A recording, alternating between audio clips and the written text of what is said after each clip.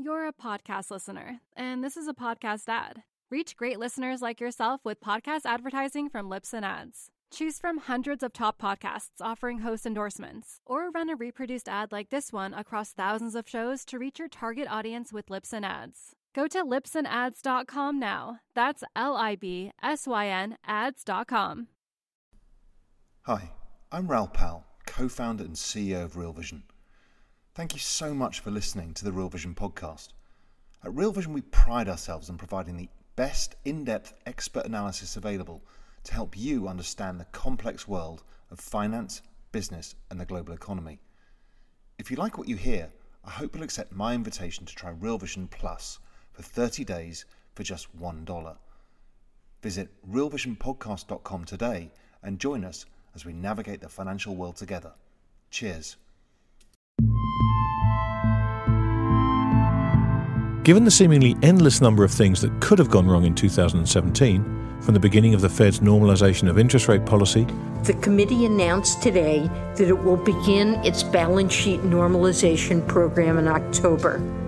This program, which was described in the June addendum to our policy normalization principles and plans, will gradually decrease our reinvestments of proceeds from maturing Treasury securities and principal payments from agency securities.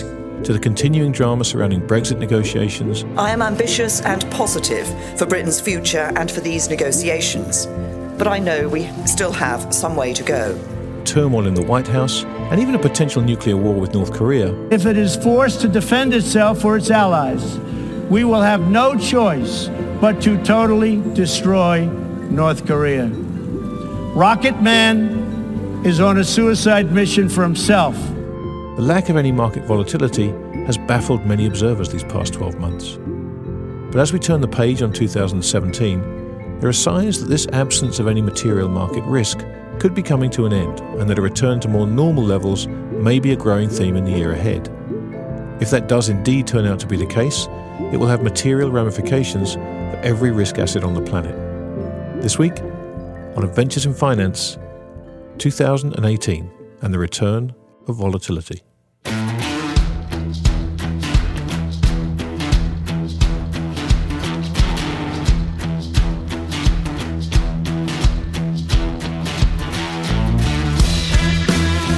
Today is the 14th of December 2017, just 11 days left to Christmas. Unbelievably, this is episode 46 of Adventures in Finance.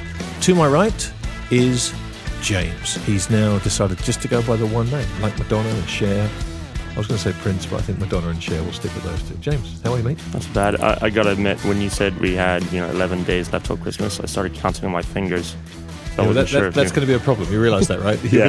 You're going to come up one short there, hopefully, especially since the operation. Now, what's the Twitter update? I mean, obviously, this is the most important part of the show for most people. We should put this at the end, actually, so they don't turn off. Well, it takes me that long to just, open up my Twitter to figure it out.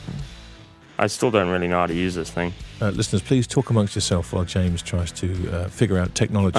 349 followers. Right, that's 10 more than last week. Yeah, I think so. 10 more than last week. That is quite remarkable in many ways. Now, this week we are going to shake things up a little bit. This is going to be the first of a twin podcast to close out the year. We are going to talk about a couple of things that could well become themes for 2018. Next week, we'll look at inflation and a possible return of inflationary pressures. And this week, I'm delighted to say we are going to be joined by Chris Cole of Artemis and Dave Dredge, the CIO of Convex Strategies at Citi Financial, to talk about volatility, something which has been absent from the markets for most of 2017, but which those two fine gentlemen and I happen to think may well make a return.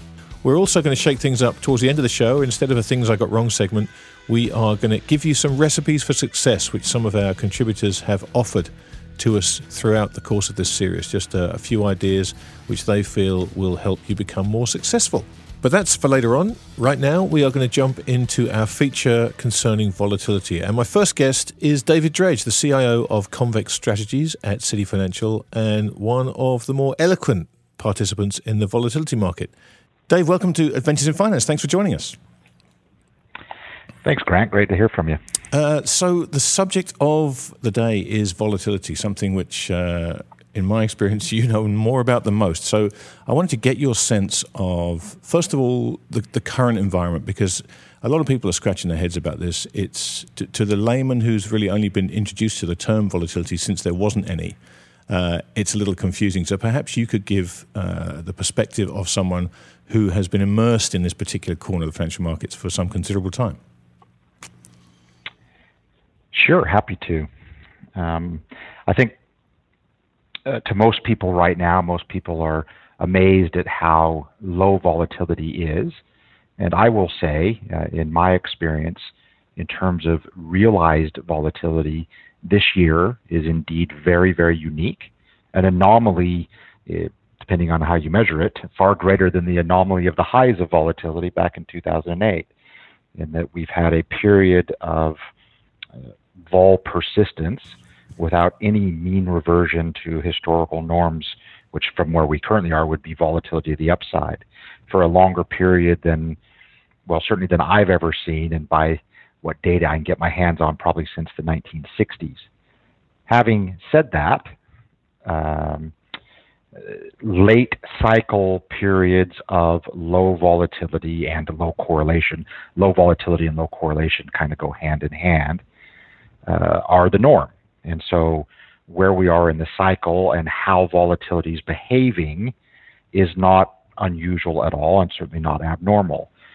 The extent to which possibly realized volatility has behaved is historically abnormal and extreme, and I suspect, as with many things in this cycle, is driven by the extremeness or abnormality, if you want, of monetary policy that has been introduced throughout this cycle as a response to and a reaction to the severity of the cyclical downturn in 2008. Now, having, again, expanded on that, one thing that I will point out, and again, Grant, you may have heard me say this in the past, just because vol optically is low doesn't necessarily mean from a market price perspective it can't go lower. And so many of the pricing components of volatility, so again, you have to differentiate between realized volatility, which has been historically extreme, but the pricing components of volatility are not so much. In fact, in many cases, I would refer to them as expensive, in particular around the most commonly traded volatility, VIX and S&P vol, where the VIX index itself would be in the low single-digit percentiles of its historical outcomes. Some of the cost characteristics around S&P volatility, things like implied to realized ratios, or term structures, or skews, or convexity costs, would be in historical highs, in high double-digit percentiles relative to their history. So there may still be room, indeed, for vol to come lower. And if you look historically at the late cycle behaviors of volatility and correlation, we're in very similar levels to what we saw in 2005 and 2006 throughout the year of 2017. So if you equate it with that, then this can probably go on through 2018. Maybe it will, maybe it won't. I have some thoughts about why it might change, if you're interested. Oh, I'm very interested. We'll get back to that in one second. So I just want to clarify something about that. Now, when you talk about the price components of volatility being actually relatively high, is that a recent phenomenon in that people are starting to try and position themselves for an increase in volatility and it's making it more expensive? Or has this split between implied and realized been pretty consistent throughout the sort of the year we're talking about, 2017? It's been pretty consistent, actually, Grant. In fact, the premium, if you will, of owning the market cost of volatility versus the actual realized outcomes of volatility has been fairly consistently expensive or high since the crisis. we've moved, in most cases, certainly around equity markets, nowhere near the compressed cost components of volatility that we saw prior to the 07-08 cyclical downturn. The certain other asset classes, so for example, foreign exchange, volatility in foreign exchange made its historical lows in general, and certainly its post-crisis lows, back in the summer of 2014. And while we've compressed significantly this year, and arguably we've compressed at the fastest pace that we've seen at any time post-crisis, we still in general have not gotten anywhere back to where we were in the summer of 2014. The one exception to that statement is, maybe oddly, given what I'm likely to say next about where I think things will eventually change, well, not inevitably change, is interest rate volatility. Interest rate volatility in general is at its lows, both in sort of optical terms and in expensive versus cheap terms. Okay, so this notion that everybody's a seller of vol and the short vol trade has been arguably the best performing trade in the world and has reinforced that and dragged people in to short more volatility. Are you seeing that? When you talk to people, when you talk about volatility, are you seeing just a skew in interest to the short side, and people have kind of given up going long vol? No. In fact, so again, as you know, I will regularly be caught saying that the most expensive vol in the world is S&P vol, right, particularly the VIX. The challenge with buying volatility is that in general it's difficult. The system is set up to make it easy for participants to acquire assets. It's easy to buy a stock. It's easy to buy a bond. I don't know if you've ever tried it. I have. It's very difficult to issue a stock and very difficult to issue a bond, right? Acquiring liabilities is much more difficult than acquiring assets, and selling volatility is the equivalent of acquiring an asset. Buying volatility is the equivalent of acquiring a liability. And so the system makes it very easy to sell volatility, but in general quite difficult to buy volatility, with one very notable exception: VIX. Yeah. Right? You have futures, you have ETFs. It's very, very easy. And so what ends up happening in the system is the demand for volatility, the demand for protection, the demand for insurance, the demand for negatively correlating portfolio diversifying type returns gets the world over inordinately heavily concentrated into S&P and VIX. Whereas the supply of volatility is much, much, much more broadly spread out across the world in asset classes and different markets and different geographies. And so you end up with this phenomenon that most practitioners in the market are very familiar with, where there's a number of places in the world where volatility is cheap, and there's a number of places in the world where volatility is expensive. Again, most notably VIX and S&P.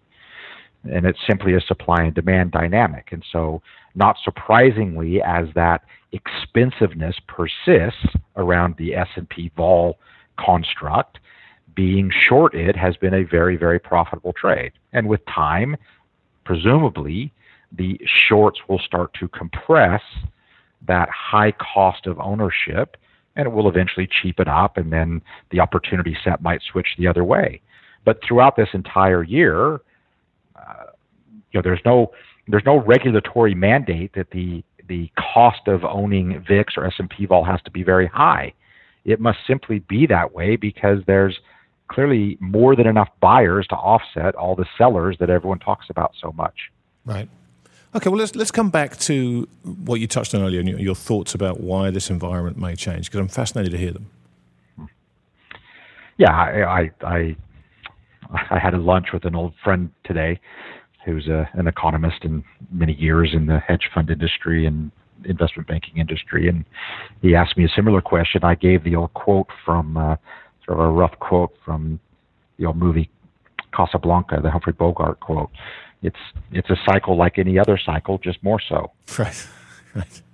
And so, cycles all tend to end for the same sort of root cause. Liquidity gets tightened. And then the implications of that, the tide goes out and you find out who's not wearing swim trunks. Prior to that, you're not really sure how it's going to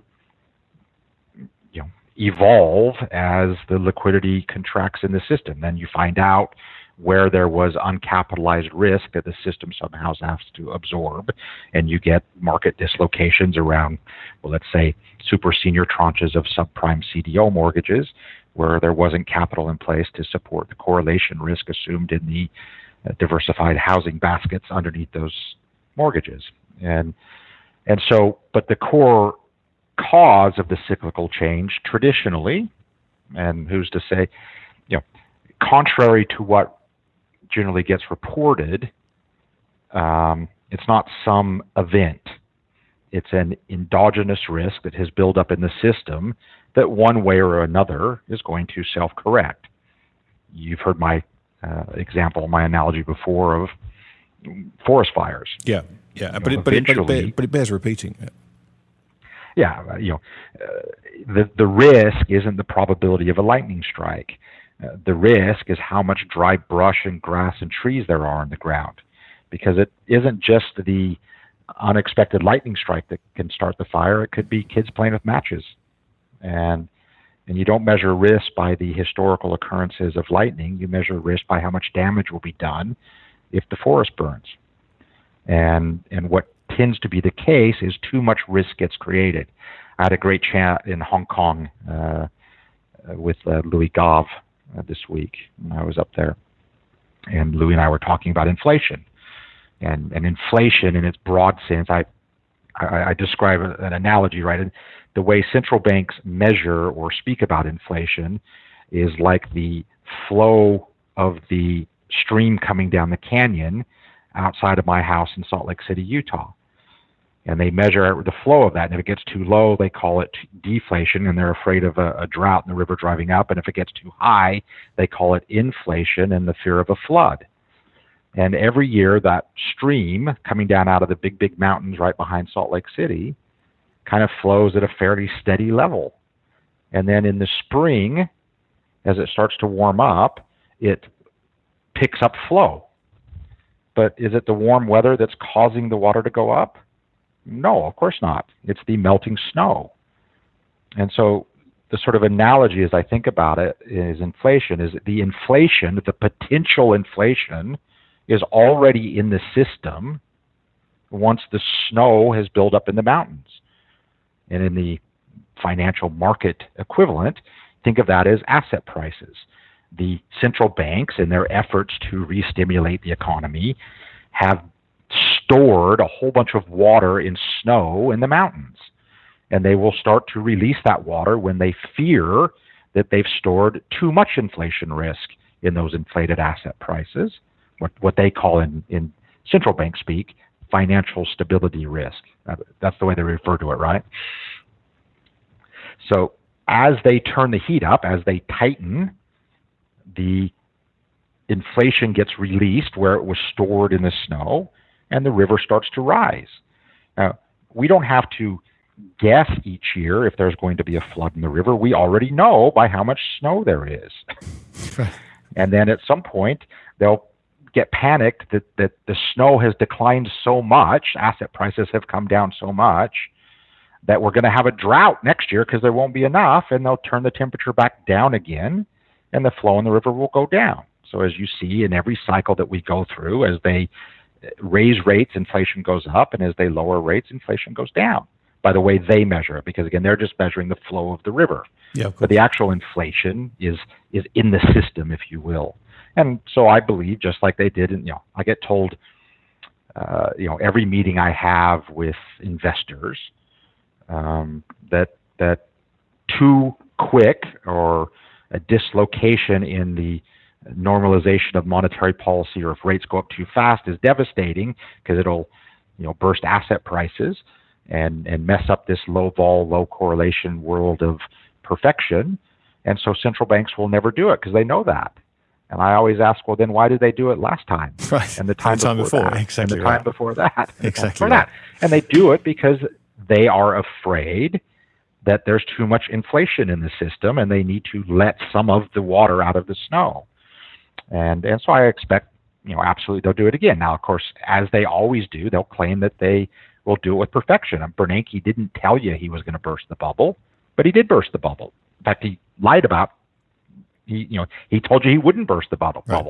Mark Carney just told everybody that despite being, 700 basis points behind a Taylor rule estimate, that he's only going to raise rates 2 more times in 3 years, as he's already through his ceiling of his flawed inflation measure. I suspect that's probably not accurate. But the problem with this, your analogy, and you really are the king of analogies.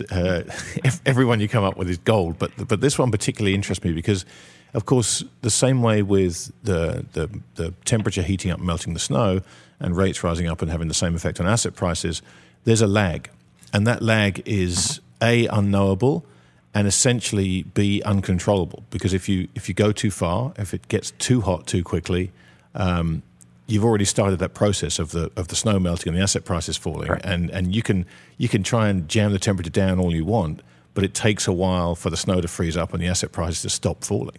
Correct. And to your point earlier on, they always do it. It's not last time and the time before that. It's every time. These guys always hike until the point where they break it, and they will do the same again. Yeah. So I guess looking out into 2018, do you see a heightened risk that 2018 is the year this is likely to happen, or do you think they're still frightened enough that they're going to go so slowly that we may eke out another year of this extremely weak and weakening expansion? Oh, yeah. You've gone outside my comfort zone there, asking me about timing of things. Yes, no, exactly right. And I love putting you on the spot like this because I'm more to see how you wriggle out of it than anything else. I don't know. I don't know when they'll do things, and I don't know how they'll do it. I know they'll try to claim they know what they're doing, and I'm very confident they don't. Right? If you think about my simple example of them controlling the temperature in terms of the snowpack and how much water will come down the river and when it'll flood and when it'll dry up, think about all the other variables that go into how much snow there will be and how the mountain will respond as it melts. Will it all simply flow nicely into the river channel, or will there be mudslides? Will somebody build a brand new house along the riverbank one year and change the course of the riverbank, and so a water flow that was fine one year jumps the bank and is a disaster the next year? I think they're just pretending that they are smoothing the process. In reality, they're not. Right. I think obviously you're seeing. I think last time you and I talked about something, we were talking about rates and the importance of rates in the cycle and how rates eventually will tighten. And I think you probably asked me the question, when will rates go up? And I gave the genius answer, once they stop going down. Yes, I seem to remember those almost the exact words. Yeah, and sure enough, once my good friends at the Bank of Japan in July of 2016 announced that they would no longer allow rates to go lower, something that they refer to as yield curve control, right? When they said we will no longer allow rates to go down, we're also not going to allow them to go up, but we're no longer allowing them to go down. Then rates everywhere in the world, that like magic, turned around and started going up, even though most of the other guys weren't hiking or weren't tapering or weren't whatever at the time. Yeah. But sort of the Bank of Japan, being the leader in insane monetary policies, put a stop to it, and rates went up. And now they've been going up ever since. And now, funnily enough, as soon as rates started going up, surprise, surprise, inflation started going up everywhere. Water started coming out of the snow. And so where are we going next? Well, I think probably the most important thing that's been said lately, and not coincidentally from my good friends out of the Bank of Japan, is this introduction of the now or soon to be famous reversal rate. Have you heard about the reversal rate? I have, but I'm sure there are people out there that haven't, and you are far more qualified to talk about it than I am. So let's hear your description of it rather than mine. And so now the esteemed Bank of Japan, who's gone further and farther into extreme monetary policy measures to store inflation in the system, have announced that at a certain point, they've decided lowering rates starts to become contractionary. Because if you push rates low enough, you start to put your banks in particular, but also your other savings institutions, insurance companies, pension plans out of business. It's you're amazing, unlikely right? to... It's amazing that they figured this out. I mean, how could you possibly have worked this out? Yeah, who would have seen that coming, right? Yeah, and so it turns out it's hard to stimulate your economy when you put the entire financial sector out of business. And so they've said at a certain point, lower rates is no longer stimulative, it's contractionary.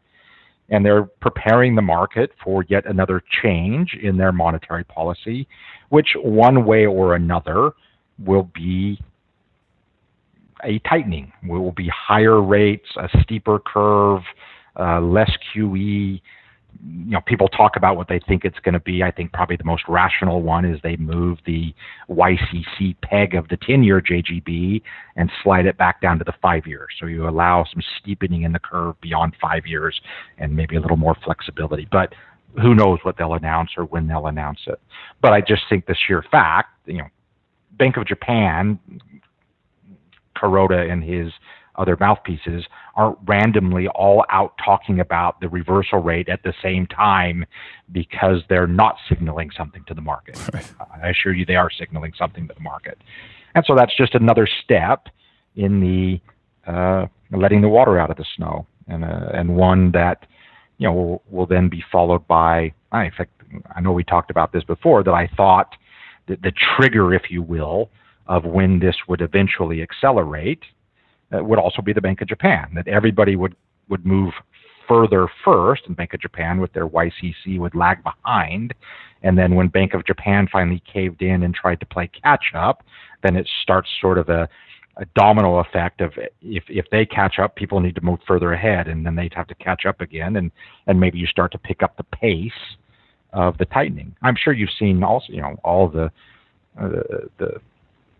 recent commentary that ever since the Fed started tightening, the financial conditions have loosened, which is very similar to what happened to them in 2004, 2005, which means they have to tighten more, and they have to tighten more. And so, eventually we will get there, and eventually, just like every other cycle, they will tighten enough that the cost of leverage that has been utilized to take advantage of a low vol, low correlation environment will reverse, and people will then want to reduce leverage, which will then increase vol and correlation as it unwinds. Yeah. Well, look, before I let you go, one last question, just for people listening that keep reading about vol and hearing about vol and are trying to figure out what to look for. Where should they be looking for signs that the environment is changing? Is it the VIX? Is it that simple, or are there places where you think pay attention to this, because if this starts to change, it's a signpost that the environment's changing?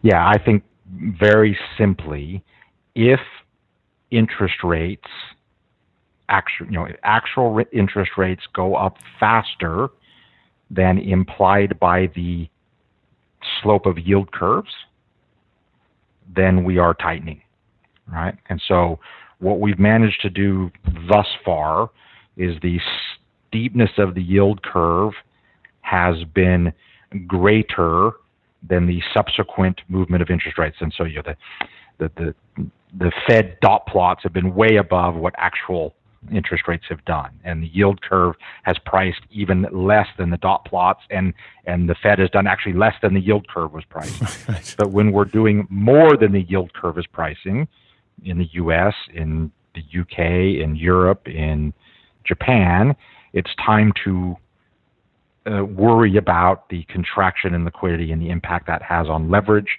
And then the impact on leverage will have an almost immediate impact on volatility and correlation. Now, the one guy that Albert Edwards, our mutual friend Albert Edwards, pointed out in a note I think he did this week, that is already moving interest rates faster than had been implied by the yield curve, is the PBOC.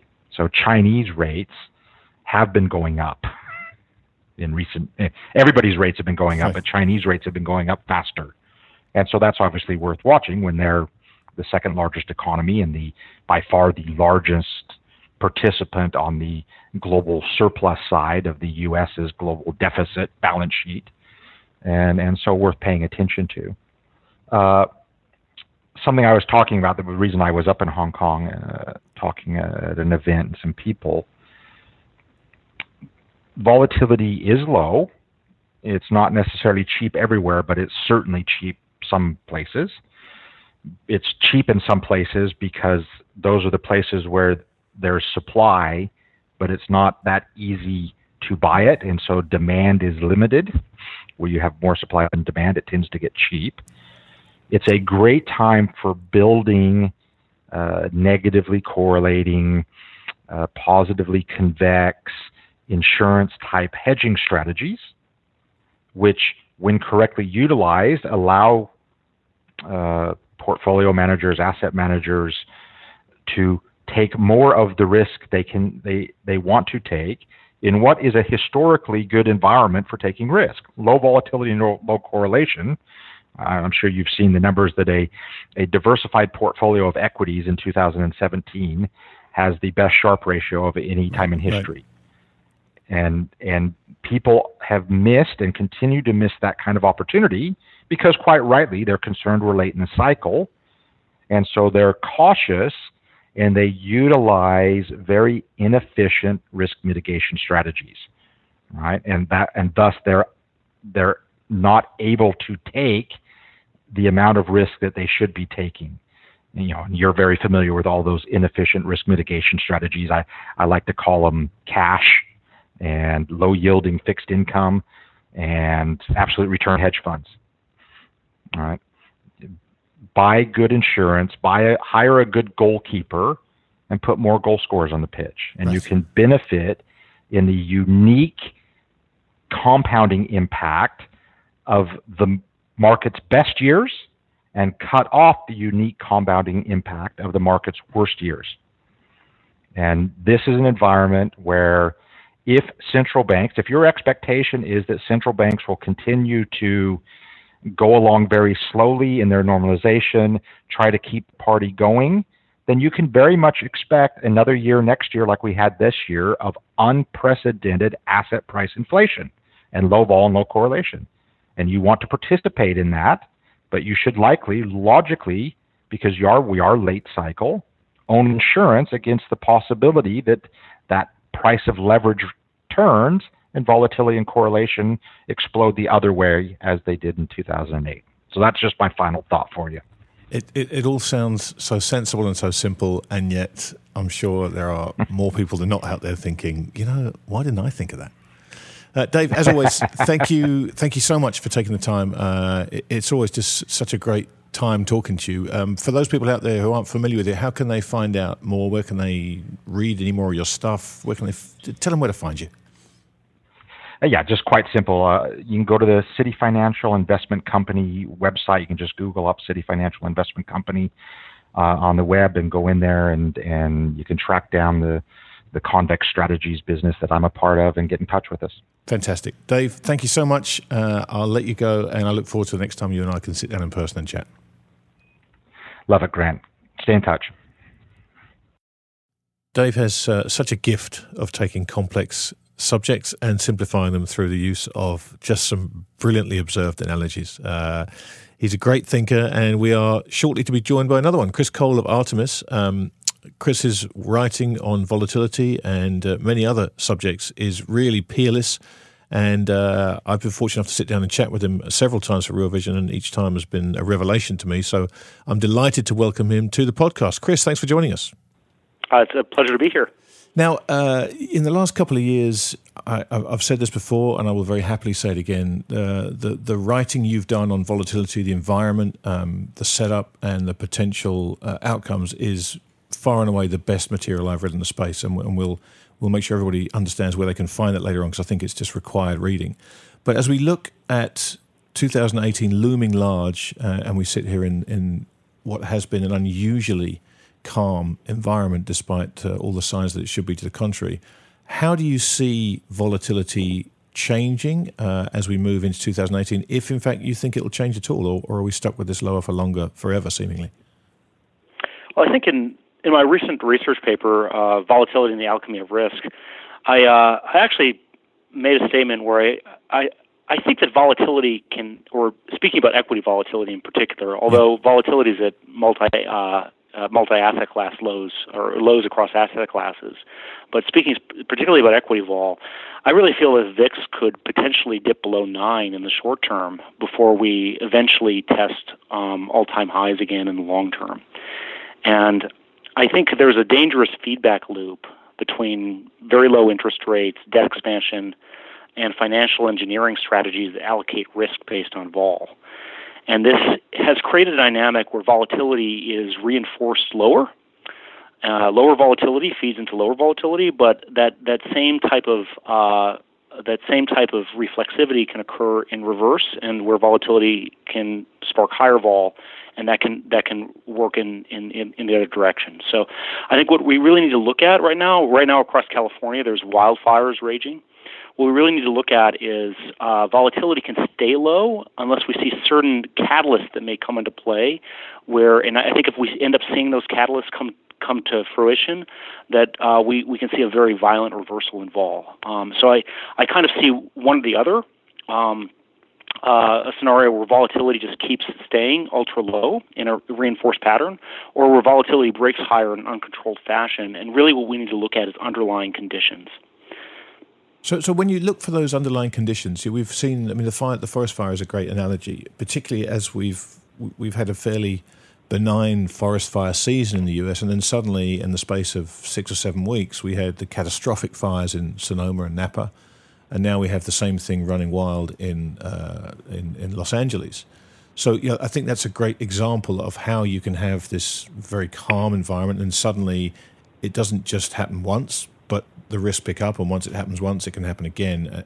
And how do you see the transmission mechanism from this low volatility environment to a higher environment? Because we've seen so many things thrown at markets that ordinarily we would have thought would push the VIX up to 12, 15, maybe spike into the 20s, but it just hasn't happened. So how do you see that transmission mechanism playing out?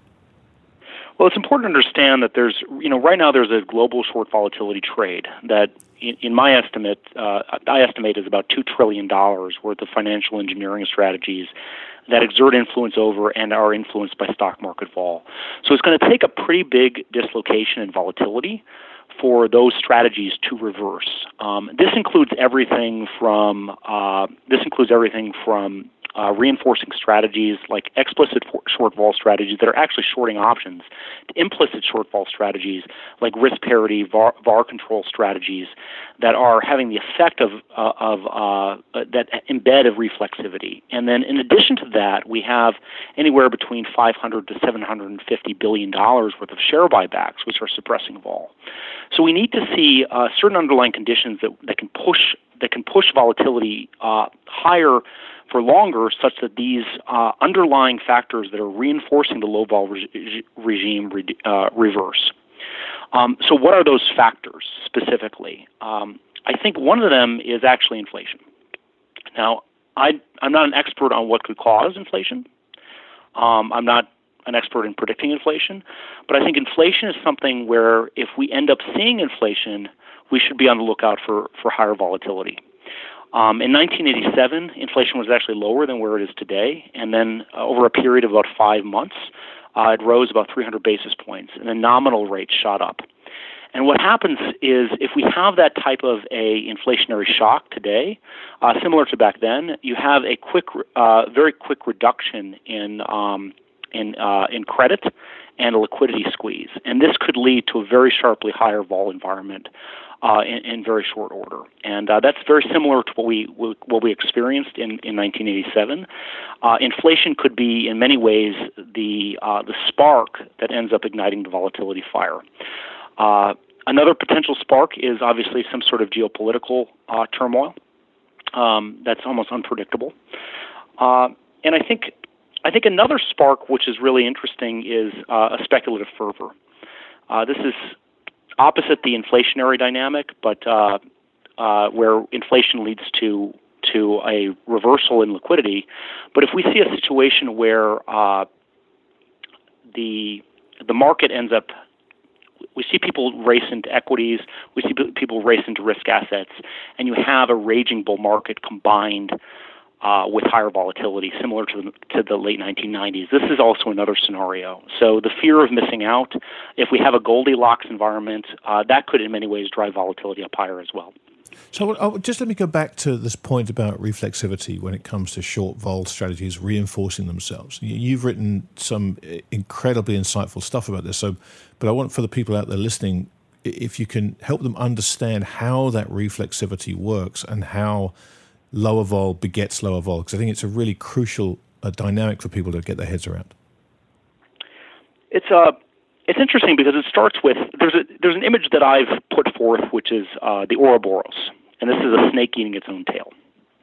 And the concept here is that when a snake becomes overheated, it will begin to lose perspective and will stare at its own tail and will begin to self-cannibalize. And it will do this until it dies. And this is a classic symbol of alchemy. Well, today, this is exactly what's happening in the stock market. Ultra-low interest rates, we have about $9 trillion of negative yielding debt instruments. Ultra-low interest rates have created an environment where instead of companies looking to create growth, reinvest in R&D, they are instead buying back their own shares. So they issue debt at ultra-low interest rates, they buy back their own shares, and there has been about $4 trillion worth of share buybacks. Well, what this has done is that has created a dynamic where every single time the market drops, you have a buyer ready to step in, price-insensitive buyer ready to step in and bid the market up. That has crushed volatility. The resulting volatility crush has made it very profitable for strategies that profit off of lower and lower vol. That could be everything from strategies like short vol selling, yield enhancement strategies that are executed by some of the pension systems that are selling puts or selling call override strategies, or this could be strategies like risk parity, for example, that are implicitly shorting correlation by levering up bond portfolios as a anti-correlation against stock. So different strategies that profit off of the assumption of stability, either in volatility or in correlation, have been artificially incentivized.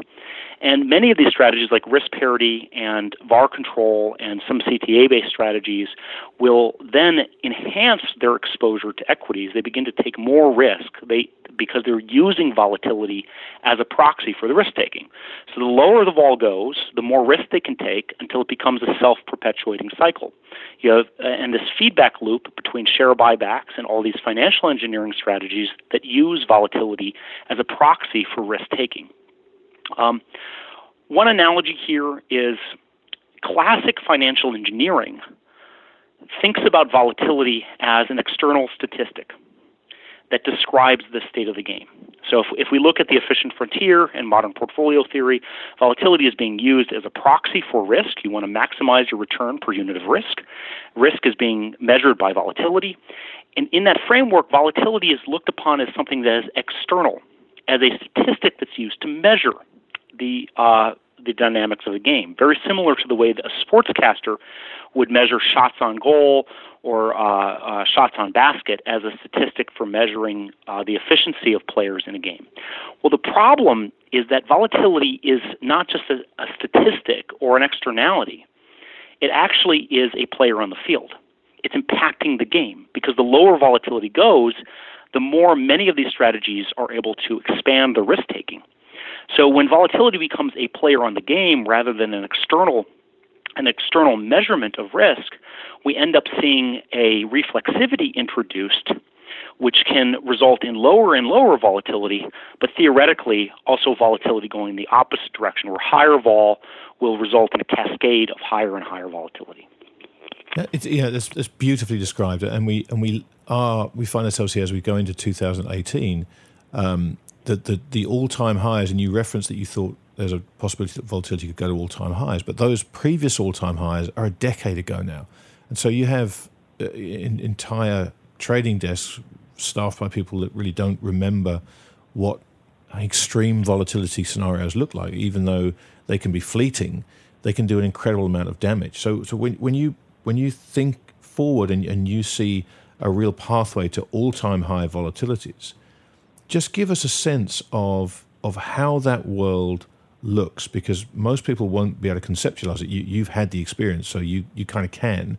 But obviously, with the way this short vol trade has been reinforced in this last decade and the way the short vol positions have been built up, that scenario where we do have a new all-time high in volatility will look different again to what we saw in 2008.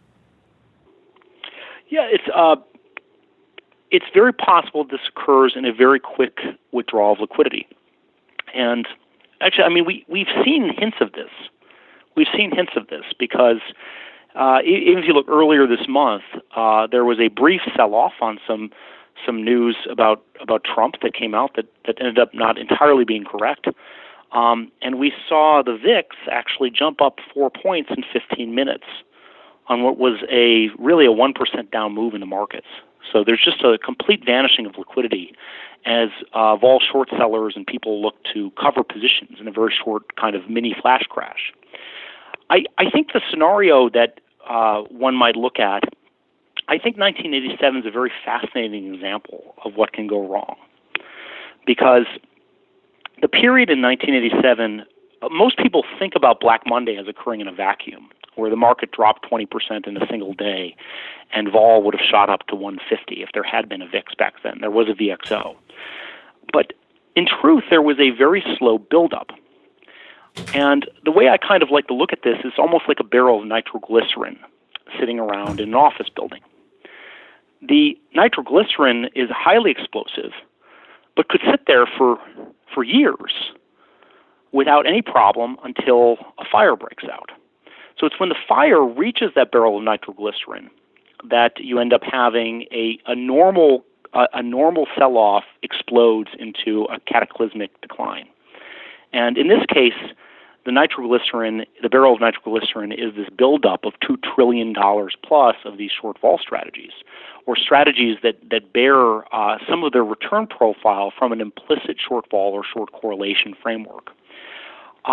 The 87 scenario is very fascinating because you had a quick 350 basis point increase in interest rates over a period of several months that led to a blowout in credit spreads and interbank lending spreads.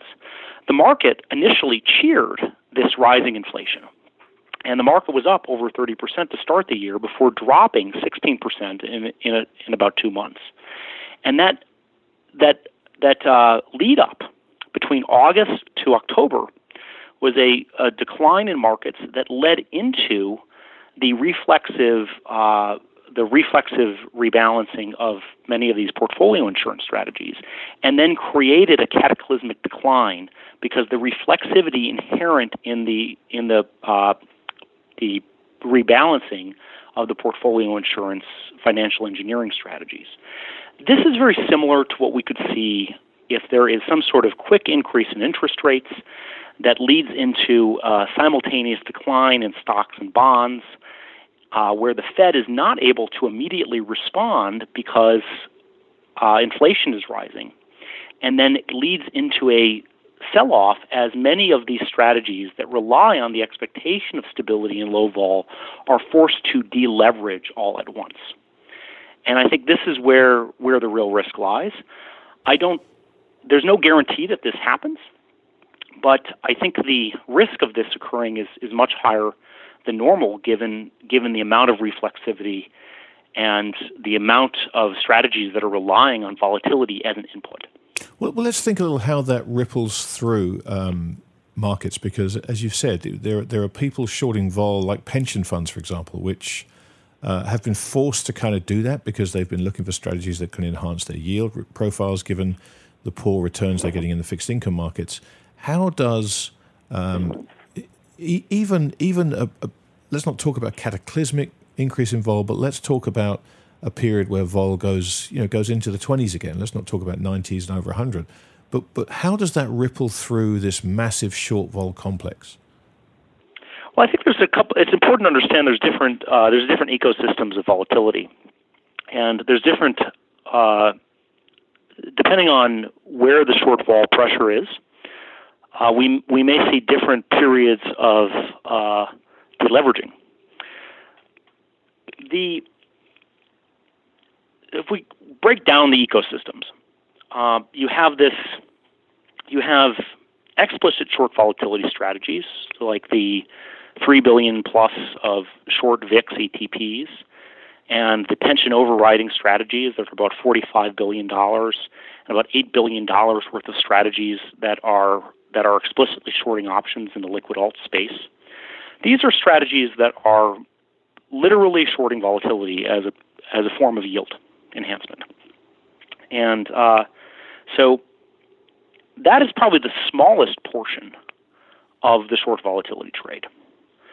The much bigger aspect of the short vol trade comes from strategies that are not explicitly shorting options, but derive their return by using volatility as an input for risk-taking, and are deriving some returns from the assumption of lower volatility or short correlation or short gamma.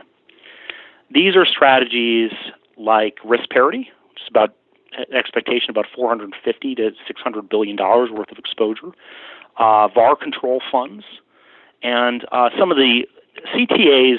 It's not fair to label CTAs as short vol, but right now the CTAs have a tremendous amount of exposure to the market, some of the highest levels of equity exposure, and will be forced to delever if equity volatility increases. The deleveraging of each of these types of strategies will occur at different time horizons. So the explicit short vol sellers are really hurt on the first move higher in vol. So if you see markets drop 5 to 10%, these strategies will be hit the hardest. In many instances, many of these market participants may seek to roll their positions. They may actually see that first decline as an opportunity to extend into their positions. So if the market drops 5%, they may actually roll their positions and put on new short vol trades. If we end up seeing a situation where the market drops more than 5%, goes down 5, 10, 15%, 20%, now the accumulated variance will begin to impact the risk parity, the VAR control, the CTAs. And this is where things can really get out of control, because if these larger strategies are forced to deliver, then they will come online, have selling pressure. At the same time, the rolled positions in the explicit short vol strategies will take on new losses, and we may see everyone begin selling the market at once or covering short vol positions at once. So this is the type of framework. It's not that everyone is exposed to the same risk. What we really need to look out for is a rolling crisis where the market really does. It's not just one day the market drops a tremendous amount, but you have this framework where vol builds up over a period of a week to 2 weeks, resulting in a steady unwind of positions. Another scenario that's a little less cataclysmic, but could potentially happen is the Goldilocks scenario of the late 90s, where right now participation among retail in the upside of the market has not really occurred. The average investor has not been participating in this big rally. If we don't get inflation and we see rates stay relatively low, the fear of missing out begins to push more participants into the market. And we end up with a scenario where, and we've been seeing this a little bit recently, where people are scrambling to buy the market, leading to upside volatility.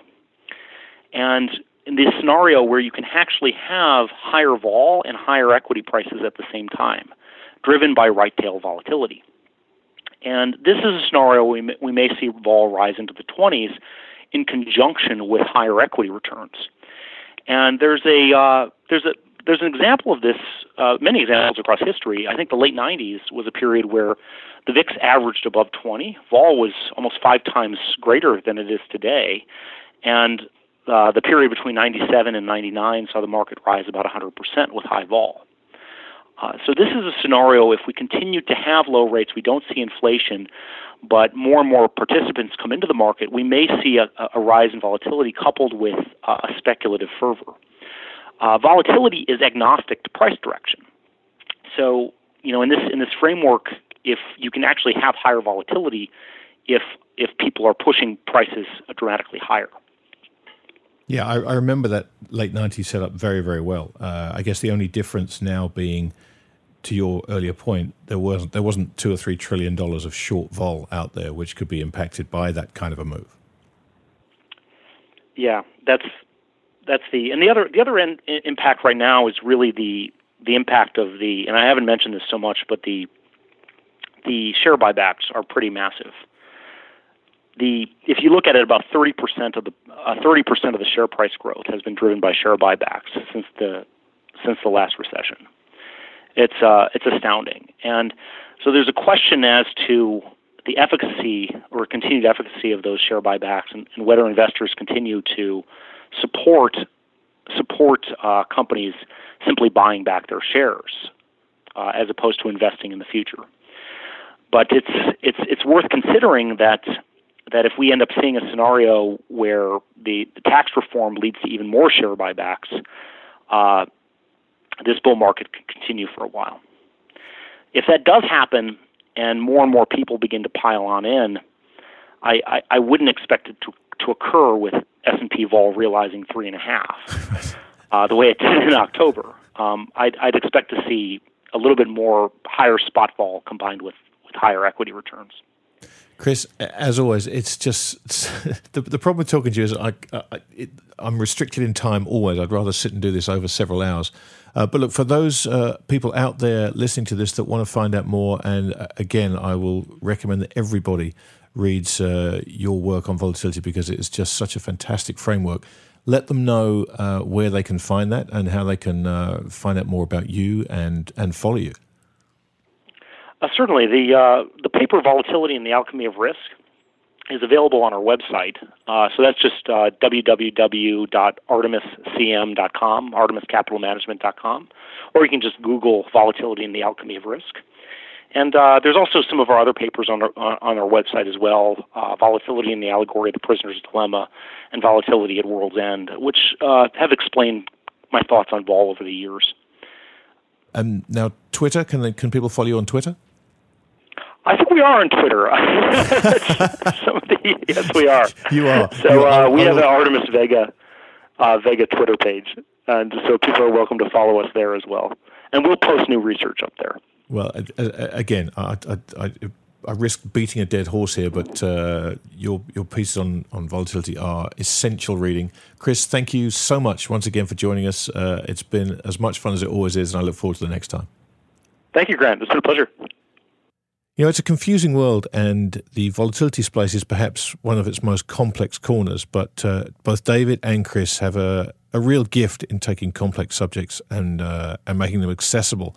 And again, I don't want to be a bore, but Chris's work on his website, Volatility and the Allegory of the Prisoner's Dilemma and Volatility and the Alchemy of Risk, are not only required reading, but they do a fantastic job in explaining a lot of this and why it matters to a lot more people than really understand it. So I thank both of our guests for coming on this week. And just to clear that up, Chris's Twitter handle is at ArtemisVol, ArtemisVol. Okay, so we are coming up to Christmas, and Christmas is a time for recipes, James, right? Yep. Deep-fried turkey. Deep-fried turkey, yes. You're still not going to convince me to try that no matter how hard you try and sell it. So what we thought we'd do is give you some ideas for recipes for success from some of our guests in this most recent series of Adventures in Finance. And this week we turn to Ben Hunt, the Chief Risk Officer of Salient Partners, Miles Kimball, the Eaton Professor of Economics at University of Colorado Boulder, and Jim Sullivan, the President of Advisory and Consulting at Green Street Advisors, with their recipes for success. Take it away, gentlemen. So my recipe for success is to focus not so much on the what, and to focus much more on the why. So what do I mean by that? What I mean by that is that when you read something, when you see a piece of information that comes onto your Bloomberg screen, or you see a headline on the Wall Street Journal, yes, of course you should read it for the what. Of course, you should try to understand what is the information, what is that they are trying to present to you. But even more important than the what, my recipe for success, and this goes back to the notion of playing the player, not just playing the cards, think to yourself, well, why? Why is this information being presented to me? Why now? What's the underlying motivation behind presenting this information now in this form, with these words, with this slant? I think if you think about the why as well as the what, that's the recipe for success for being a better consumer of not only investment information, but also political information and life information in general. So that's my recipe for success, is to not just pay attention to the what, but also always think about the why. So the thing I would recommend for success is pretty simple. It's like, try every day to get smarter. Learn something, think hard about some math, try to figure things out.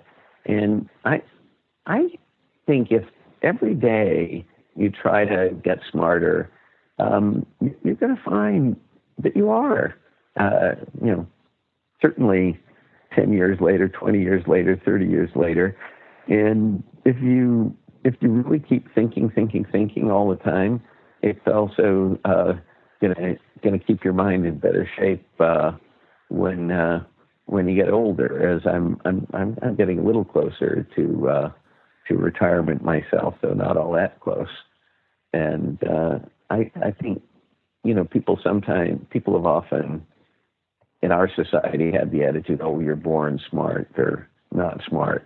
And I think that's a terrible attitude to take. You can make yourself smarter by trying, and one of the key things is to have patience with it, especially, people say they can't do math. Math is something you need a lot of patience with.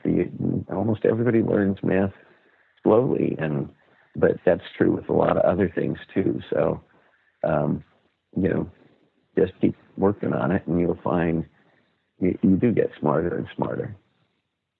To me, the most important lessons that I've learned, observing a lot of really smart people who invest a lot of money and do so in a professional way, is that it ultimately comes down to price, and that ideas and excitement and enthusiasm for different things often gets separated from what's the price. And that can happen when things are going up.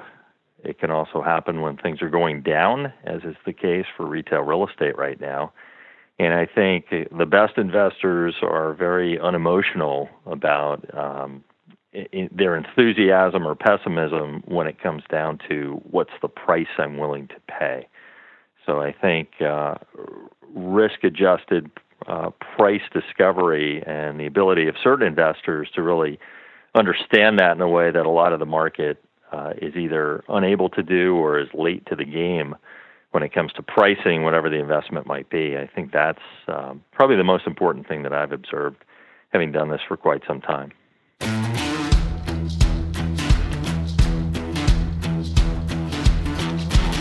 All right, well, that brings us to the end of another episode of Adventures in Finance. Before we go, you all know it's coming. Yes, it's our legal disclaimer. Anything you heard on this episode should not be considered as trading advice. These are our opinions and, of course, the opinions of our contributors. So do your fundamental research, chart your technicals, place your stops, and always trade responsibly. Next week, we'll be back with the second half of this doubleheader when we look at another theme that I suspect may well emerge to be important in 2018, and that is inflation. Joining us will be Jawad Mian, the author of Stray Reflections, Peter Boockvar, the Chief Market Analyst at the Lindsay Group, the co-CIO at Bookmark Advisors and the writer of the Book Report, and Jonathan Payne, the author of the eponymous and superbly titled Payne Report. So don't miss us next week when we discuss inflation. In the meantime, if you have an interesting question about this week's show, then we'd love to hear from you. So please send us an email or leave us a voice note at podcast@realvision.com. If you enjoyed what you heard, then please subscribe to us on iTunes. Yep, leave a review. We still need more reviews. Nice reviews. Just nice one. Yeah, just nice fine. Just thought so. To keep up to date with the latest interviews, research publications, and podcast episodes, then please follow us on Twitter @RealVision, and you will also find us, James particularly, hanging out in the darker recesses of both Facebook and LinkedIn. Just search there for Real Vision.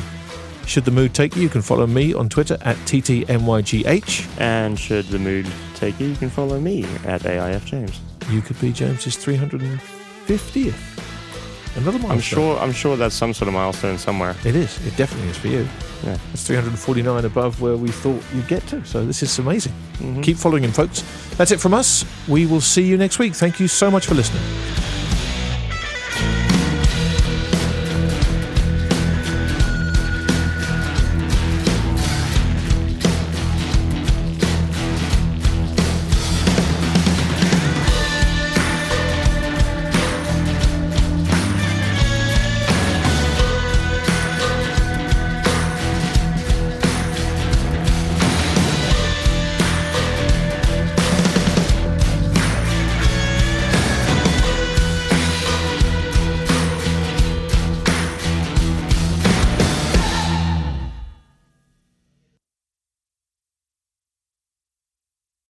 You're a podcast listener, and this is a podcast ad. Reach great listeners like yourself with podcast advertising from Libsyn Ads. Choose from hundreds of top podcasts offering host endorsements, or run a reproduced ad like this one across thousands of shows to reach your target audience with Libsyn Ads. Go to libsynads.com now. That's LIBSYN ads.com.